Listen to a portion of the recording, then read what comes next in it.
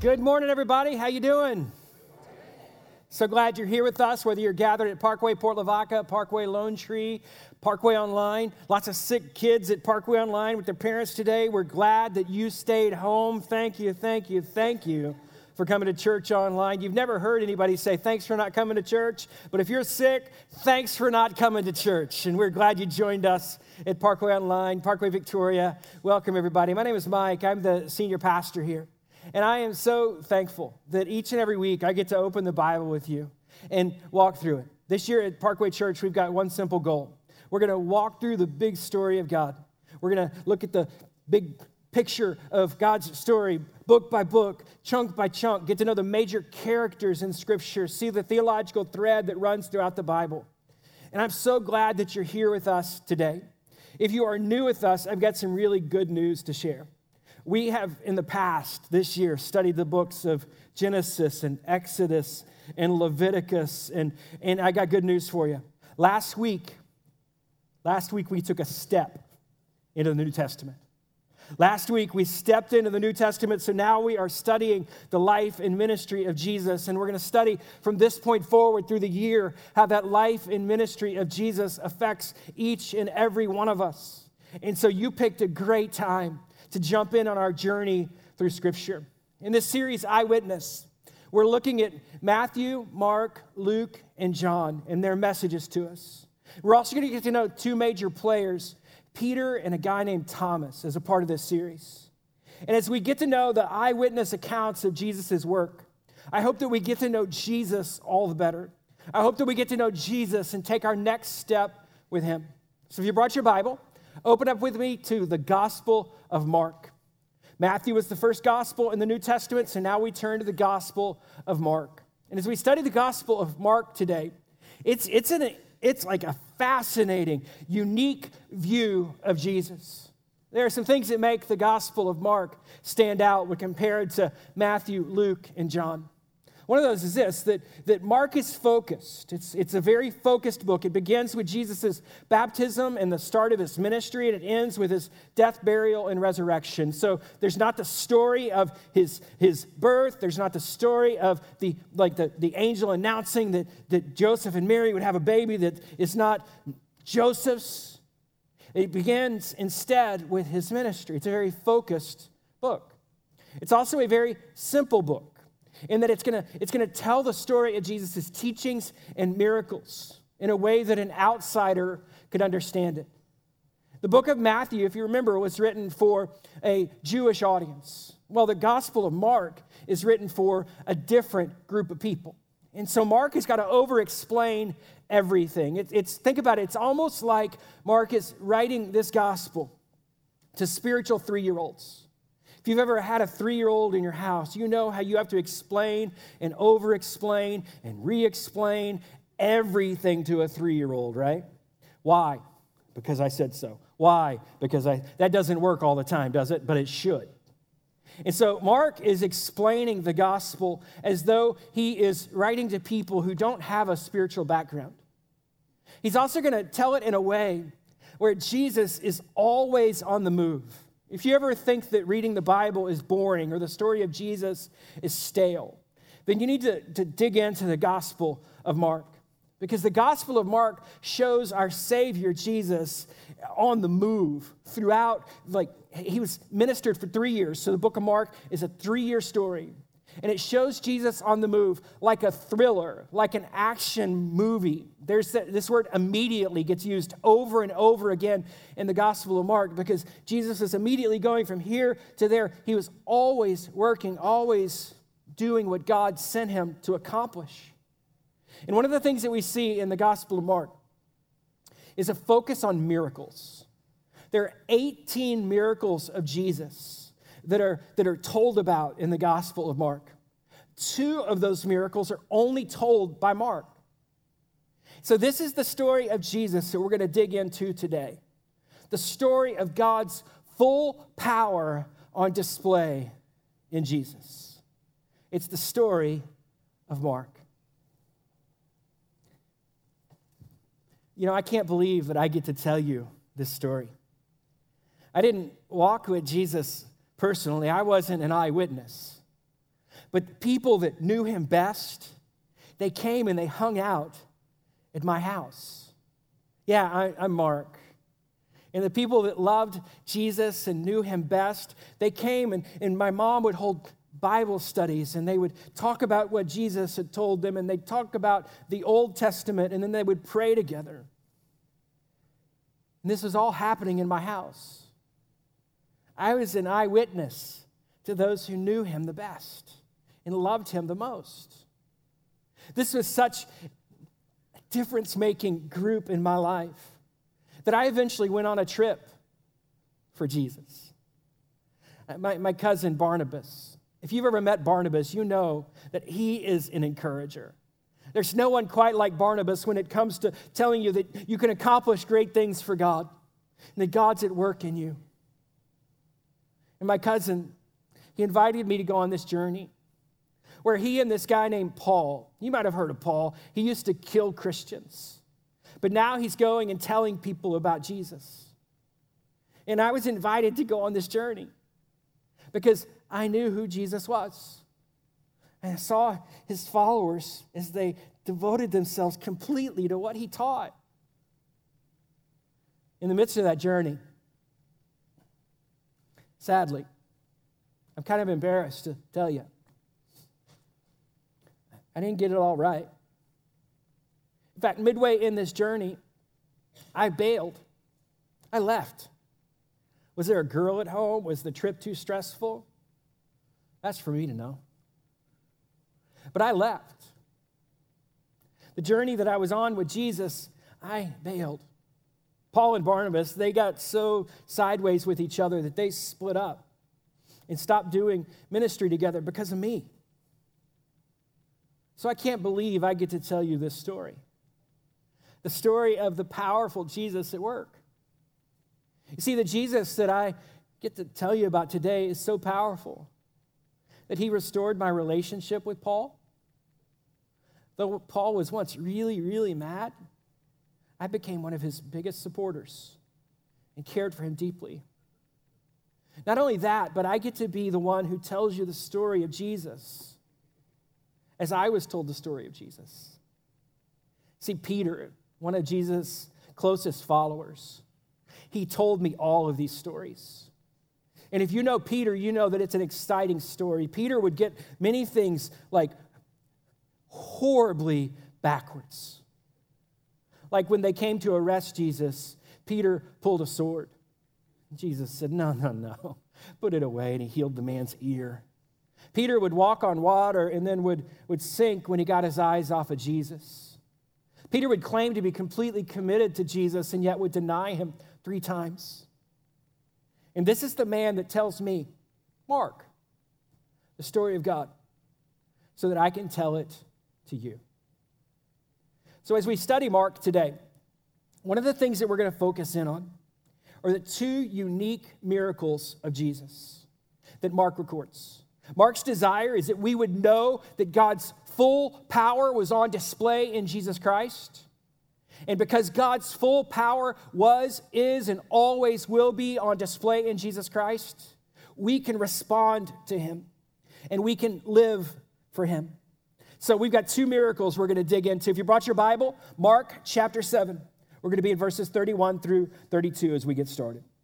If you didn't bring your Bible, no worries. The verses will be up on the screen. You can also follow along with the outline we gave you on the way in or the Parkway app. You can feel free to download and use that. Mark 7, verse 31. Here's what the Bible says. Then Jesus left the vicinity of Tyre and went through Sidon, down to the Sea of Galilee, into the region of the Decapolis. There, some people brought to him a man who was deaf and could hardly talk. And they begged Jesus to place his hand on him. So Jesus is going around teaching and healing. And he makes his second stop at the Decapolis. The Decapolis is an area of 10 cities. Deca equals 10, so it's 10 cities. And the first time Jesus was in this region, he cast a bunch of demons out of a guy. In fact, he cast demons out of a guy into a herd of pigs. And those pigs ran from the hillside down into the sea. That's the first case of deviled ham.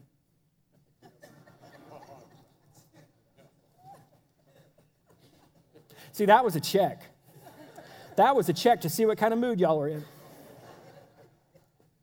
You're slightly grumpy today. So now Jesus returns. His reputation of being a healer is spreading. And so they bring a man before him who cannot hear and who can hardly talk. So he is deaf and mainly mute. They say, Jesus, would you lay your hand on him? This is how the story progresses. Mark 7, verse 33. After he took him aside from the crowd, Jesus put his fingers into the man's ears. Then he spit and touched the man's tongue. Now, this is the strangest healing that you're ever going to read about. He puts his fingers in the man's ears. And then he spits on his hand and touches the man's tongue. Just a moment ago, after our first service, one of our deacons, one of the leaders, servants of our church came up and said, Mike, I know why Jesus healed the man like he did. I know why he went to the ears first and then to the tongue. And I leaned in real closely. He said, because if he did the tongue first and then the ears, yeah, you know where I'm going. You know where I'm going. Oh, I'm like, Jesus wasn't playing games with this guy. He wasn't giving him a holy wet willy. He was healing him personally. And as you see the story, Jesus pulls the man away from the crowd and he touches him personally. And if you keep reading the story, you're going to see that Jesus' touch, God's power on full display, healed this man. So Jesus put his fingers in his ears and spit on his fingers and put his fingers on the man's tongue. And then he looked up to heaven. Whose authority was Jesus healing people by? Who did he look to in this moment? It was God's authority. So Jesus looks up with a deep sigh and said, Ephphatha, which means be opened. At this, the man's ears were opened and his tongue was loosed and he began to speak plainly. So this miracle-working Savior heals this man.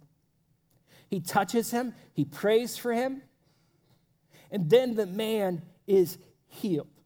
His hearing comes back and his tongue is loosed so he can both hear and speak because Jesus was with him. Story continues. Mark 7, 36 and 37. Jesus commanded them not to tell anyone, but the more he did so, the more they kept talking about it. Let's stop right there. So Jesus healed this man in a way that none of us would have assumed he'd heal, with a touch and a spit on a tongue. No. But he did it that way. And then he told his disciples, don't tell anyone. He told the crowd, don't tell anyone. And of course, you know what they did. He said, don't tell anyone, so they went and told everyone. Keep this a secret. So they shared the secret with everybody, which is really kind of crazy because in our day and age, Jesus tells us to tell everyone about him, and we don't. And he told them, don't tell anyone about me, and they did. Listen to how the story progresses. People were overwhelmed with amazement. He had done everything well, they said. He makes the deaf hear and the mute speak. Why would Jesus heal a man in this way? Why would Jesus heal a man or a woman at all? It's so that we would know that God was in human flesh among us. This was no ordinary man. This is no ordinary teacher. This is not your regular rabbi. This is God in human flesh among us. And so every time we see a miracle of God in the Bible, it's a reminder that God is in charge of everything and everyone, that he has the authority. Now, some of you might say, Mike, I would really believe the Bible quicker, and it'd be easier for me to believe the Bible if we would simply remove those miracles. If we would simply turn Jesus into a teacher instead of God. Mike, I would really feel comfortable believing the Bible then. Well, friends, we cannot remove the miracles from Scripture. Because if we remove the miracles from Scripture, we remove a key reminder that Jesus is God in human flesh. and that he has authority over you and me. He has authority over the wind. He has authority over our bodies. He has authority to heal and to help as he wills. And as we see in Mark, this first miracle, we know who's in charge. It's Jesus, because he's the one they bring people that has people brought to him, and he's the one that can deliver healing. Let's keep reading. We see the second miracle that Jesus completed that Mark only recorded. It's found in Mark 8, verse 22. They came to Bethsaida. Now, Bethsaida was a fishing village. In fact, it literally means house of fish. This is where Peter lived. This is where Philip and Andrew were called by God. And so Jesus goes to their hometown, his friend's hometown. They came to Bethsaida, and some people brought a blind man and begged Jesus to touch him. So again, don't tell anybody. They told everybody. So his reputation is spreading. Keep this a secret. Oh, let me tell you the secret. Jesus is healing. And so what did Jesus do? There's a blind man. There's a crowd. Jesus, Mark 8:23, he took the blind man by the hand and led him outside the village. When he had spit on this man's eyes and put his hands on him, Jesus asked, "Do you see anything?" So once again, we see the personal power of God on display. Jesus takes this man who has a need, and he takes him outside of the city, away from the crowd. He spit on his eyes. He touched him.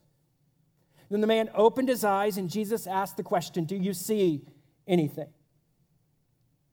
He looked up and said, "I see people. They look like trees walking around." You would have expected that with the touch of the Savior, that this man's eyes would have been opened, and he would have said, "Yes, I see perfectly. I can see near. I can see far. I can see everything." But this is the only miracle of Jesus recorded in the Gospels that was a progressive miracle. Jesus, he healed this man by touching him not once, but twice. Listen how the story continues. The man saw shapes. The man saw trees, not people. So once more, Jesus put his hands on the man's eyes. Then his eyes were opened. His sight was restored, and he saw everything clearly. Jesus sent him home saying, "Don't even go to the village." Now, why would Mark include this story in his gospel? I think it's to remind us that God's healing is never partial. It's always perfect. God's healing is never incomplete. It's always complete in Christ. And that's an important thing for you and I to remember as believers today. Because you might wonder, God, when are you going to deliver on your promises to me? Well, friends, many times God delivers on his promises to us today.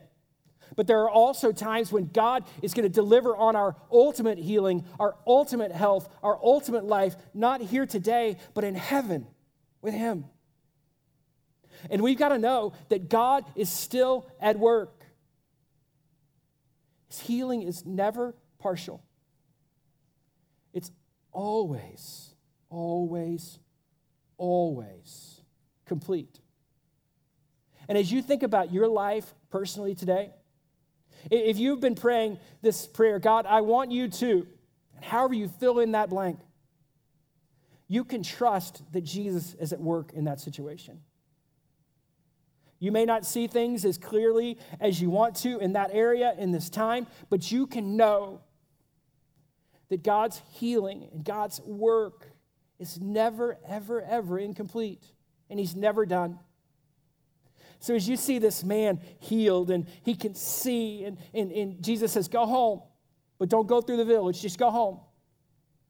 Jesus asked his disciples as they were walking to their next place, he asked them the most important question in life. Keep reading, Mark 8, 27 and 28. Jesus and his disciples went on to the villages around Caesarea Philippi. On the way, he asked them, "Who do people say I am?" They replied, "Some say John the Baptist, others say Elijah, and still others, one of the prophets. Now remember, Jesus was performing these miracles so that they would answer this question correctly. He's not just there performing magic tricks. He's not just there healing people for the sake of the crowd. He is there so that people will answer this question correctly. And that question is this. So people are talking. Who do they say I am? Some say you're John the Baptist, Jesus. He's not John the Baptist, because John the Baptist said that he, John, must decrease so that Jesus must increase. John said, I'm not even worthy to carry his sandals. And some said you are like a prophet. You are like Elijah. And Jesus would shake his head and say, I'm not like a prophet. I'm the one that the prophets pointed to. I'm the one that the prophets said was coming. When we studied the major prophets and the minor prophets in Scripture together as a church, it's so that we would know that Jesus is the one God sent. He's his promise to us in flesh. And so Jesus says, the crowds are getting it wrong, but what about you? Mark 8, 29 through 30. But what about you, he asked. Who do you say I am? And Peter spoke up. And Peter said this, you are the Messiah. And Jesus warned them not to tell anyone. See, Peter, in that moment, he got it 100% right. Many times, Peter would get it 10% right or 0% right. But in this moment, he nailed it. 100% right. You aren't John the Baptist. John the Baptist was preparing the way for you. You aren't a prophet of old. The prophet of old was pointing to you. You are the Messiah. And Messiah means the chosen one or the anointed one of God. And so what Peter was saying there is you are the one God has sent to be our Savior and to be our leader. You're the one who God has sent to make us right with him. You're the one God has sent so that we know how to live the new life to honor God. You are our Savior and our Lord. Every miracle of Jesus is given to us so that we will know who he is as our Savior and our Lord. As you think about who Jesus is to you and who Jesus is that we see in Scripture, we want to share with you a story of part of our Parkway family. Somebody that saw God's power at work in her life and the difference that's made for her. Let's hear Tanil's story. How you doing, Tanil? Good, thank you. How are you? Thanks for meeting us today. You're going to be talking with us about how you've been an eyewitness to God in your life. Yeah. And your story's a little different than some of the other ones I've done because you are from? Australia. Yeah. All right, so give us a little bit of background on how you got to the United States and how you found Parkway Church and how God's been working in your life in the last few months. Well, God has been working in my life quite a lot in the last few months. In Australia, I'm a registered nurse, and I met my husband through a pen pal website. It's the first man I'd ever written to in a prison, and he's from America. And so basically, long story short, he taught me a lot more about the Bible and God's Word and to trust God and to have faith, especially coming from a mostly agnostic society back in Australia. None of my family, they didn't believe and they didn't disbelieve. So it was quite a struggle back there with my faith, and my husband brought me closer to God. So God gave me the strength to pretty much sell all my possessions, pack up all my things, and come to America, 8,500 miles. I picked up my husband, who was just released from prison, and we were married a month later, and his cousin introduced me to Parkway Church, and now I'm at Parkway. I was able to be baptised, which is something I've always wanted to do, and here I am. So you're part of our Parkway Port Lavaca family, is that correct? Yes. Okay. Yes. And a friend of yours, or your husband's cousin or a Yes. friend introduced you to us? Yes. Oh, yes. nice. And so you also mentioned in there that where you come from, that the belief system or most of the people in your community are agnostic. So that means they Yes. don't believe in one way or the other. Yeah, that's So correct. how does that affect you, and how does that create conflict in your family or amongst your friends or anything, or how does that Well, work? my family, like I said, they're agnostic, so they don't hold anything against me, of course, but their sort of take on things is don't push it upon us. So they're going to So support you. Yeah, they were supportive in my baptism, in my faith, but basically is don't push it upon us kind of thing, yeah. So how long have you been a believer? I've been a believer since I was a child. I seem to pray to God since I was a young child. No one else in my family ever did. It was never a thing spoken about at all, really. And I just did as I was a child. And then, like I said, when I met my husband, I became more closer to God. And then, now that I'm at Parkway, it's made my journey even a lot more closer to God. And, God always promised that I'd have, there'd be something more for me to life, because I'd sit back thinking there's, what else is there to life? And, God's promises, that's that missing puzzle piece that I was looking for, and I found it. Had to travel 8,500 miles, but I found it.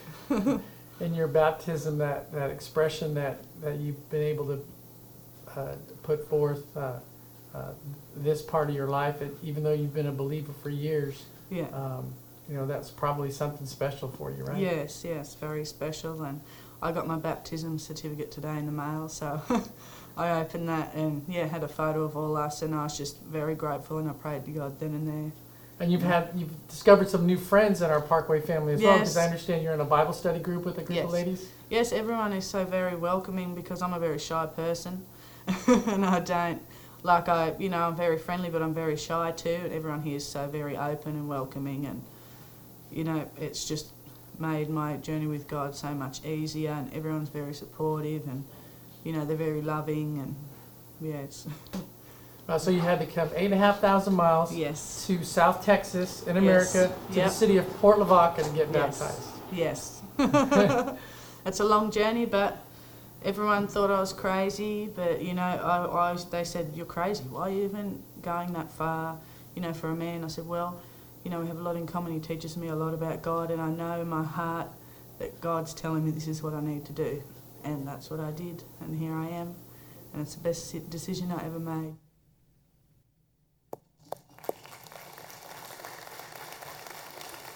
I love Tennille's story.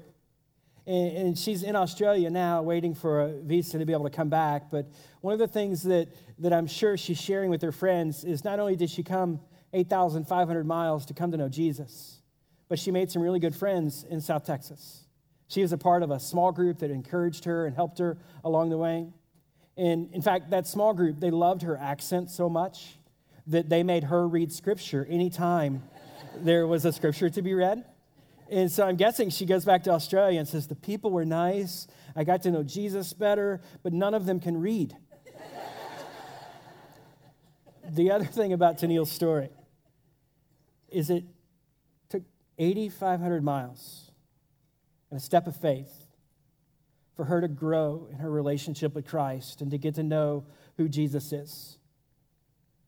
What's it going to take for you to respond to Jesus? You've witnessed the power of Jesus on display in the Gospels. And that power is on display so that you will know, and you can fill in this blank, that Jesus is your Savior and your Lord.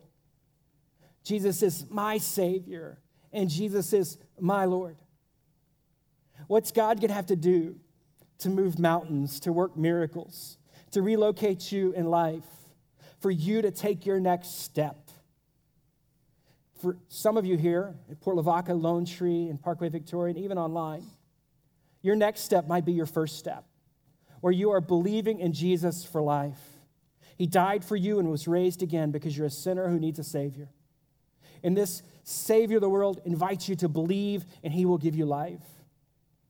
But for those of us that are already believers, your next step is to submit your life to him. Your next step is to believe that he can not only save you from hell, but he can lead you today. Your next step is to say, Jesus, you are my Savior and you are my Lord. Every miracle recorded in Scripture reminds you that God's in charge of you and your life and he can be trusted. So the question is, will you bend the knee to God, believer in Jesus Christ? Will you submit your life to him completely? Will you allow him to heal you? Will you allow him to work in you in such a way that your life and your lifestyle are his? Jesus is Savior and Jesus is Lord, friends. And like a blind man in need of a healing, we come to Jesus. Like one who is deaf and mute, we come to Jesus and we ask for his power to be at work inside of us. Believer in Jesus Christ, know this. God has given you everything you need to live a godly life.